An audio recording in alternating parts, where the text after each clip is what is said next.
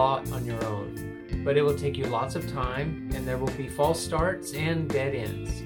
The better way is to find a good teacher.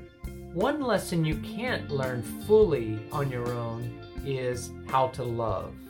You simply can't love yourself enough to learn what true love is.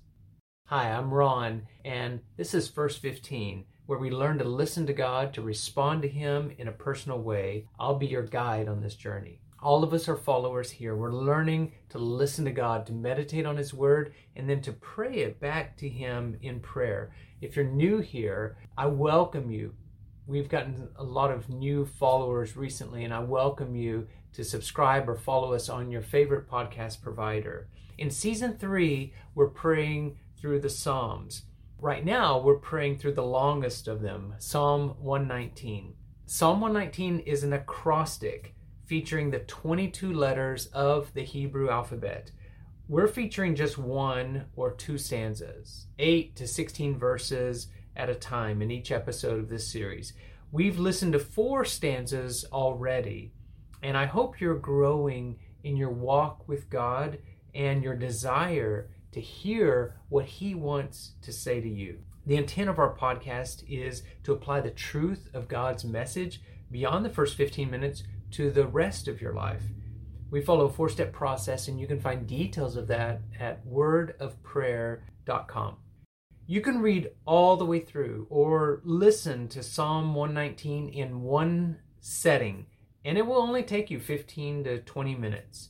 In fact, that could be a good exercise for listening broadly, hearing the whole psalm in one setting. I don't recommend it for everyone, though, at least not as your first encounter with this psalm, because it's a lot like going to a rich banquet buffet with tables and tables of rich food set out. Even if you want to sample a little bit of everything, soon either your stomach is full or your taste buds are overwhelmed, and you miss quite a bit of the true enjoyment of all the dishes. So we're introducing 1 or 2 rich dishes at a time from Psalm 119, trying to enjoy each one of them by themselves and making each experience more meaningful. We're going to listen to the 5th and the 6th stanza of Psalm 119, which begin with the Hebrew letters He and Vav, from verses 33 to 48. Listen. Teach me the way of your statutes, Yahweh, and I will keep them to the end. Give me understanding, and I will keep your teaching, and I will observe it with all my heart. Lead me in the path of your commandments, for I delight in them. Incline my heart to your testimonies and not to unjust gain. Turn my eyes away from looking at empty things. In your way, you give me life. Establish your spoken word to your servant who fears and worships you. Remove the reproach that I fear, for your judgments are good. Look, I long for your precepts. In your righteousness, you give me life. That's the Hey stanza, or stanza 5. And now we'll go to the 6th stanza, or Vav.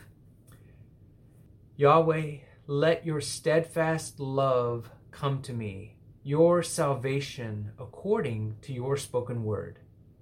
I will have a word to answer the one who taunts me, for I trust in your word. Do not take the word of truth utterly from my mouth, for I hope in your judgments. I will keep your law continually, forever and always. I will walk about freely and openly, for I seek your precepts. I will speak of your testimonies before kings and not be ashamed. I delight in your commandments, which I love. I will lift up my hands to your commandments, which I love, and I will meditate on your statutes. What did you notice in listening to those 2 stanzas? Did you hear a difference between them? Each stanza has a theme. You start to hear it after some reflection. The first one, the Hey stanza, has a lot of requests of God. Teach me, give me, lead me, incline, turn, establish, remove, look. Now the second stanza, the one that starts with Vav, starts most of the lines with I will, at least 5 of the 8. That's one difference between them. Another point, which is not really obvious at all unless you know Hebrew, it arises from grammar. One use of the letter Hey in Hebrew is to add it to the beginning of verbs to make them causative. What that looks like is this. Many of the prayers in stanza 5 are stated this way. Teach me, or cause me to learn. Give me understanding, or cause me to understand. Lead me, cause me to walk in the way. Or turn my eyes, which literally is cause my eyes to turn away, etc. We look to God as the cause, the power behind our prayers. We truly need Him to move in order to live this life that He calls us to, in order to grow spiritually. The other stanza, the second one, the one starting with Vav, is also interesting. There are almost no words in Hebrew that start with Vav, which makes this stanza pretty hard. As an acrostic, every line has to start with Vav, and there's no words in Hebrew that start with Vav. On the other hand, Vav, the letter in Hebrew, literally means nail, hook, or peg, and the Hebrews, the ancient Israelites, used Vavs to hang the curtains in the temple, like curtain hooks.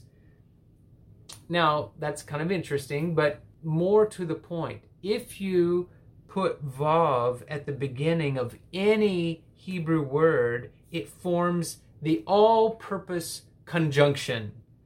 So the words and, also, or, but, all these joining words or conjunctions, depending on the context, are represented by putting a Vav at the beginning of a word. So, in fact, this stanza is actually super easy to compose. Every line starts with a conjunction. In most English translations, the conjunction isn't translated literally. In fact, the Vav is found all over the Bible, throughout the Old Testament. The lines that start with and this, and this, and this, especially in the older translations like the King James Version, has a lot of ands at the beginning. That's because there's a lot of Vavs at the beginning of lines as conjunctions. That's just how they did it. So if you're translating literally, you're going to have a lot of ands at the beginning of your sentences. There is a thematic idea in this stanza, though, and it's this.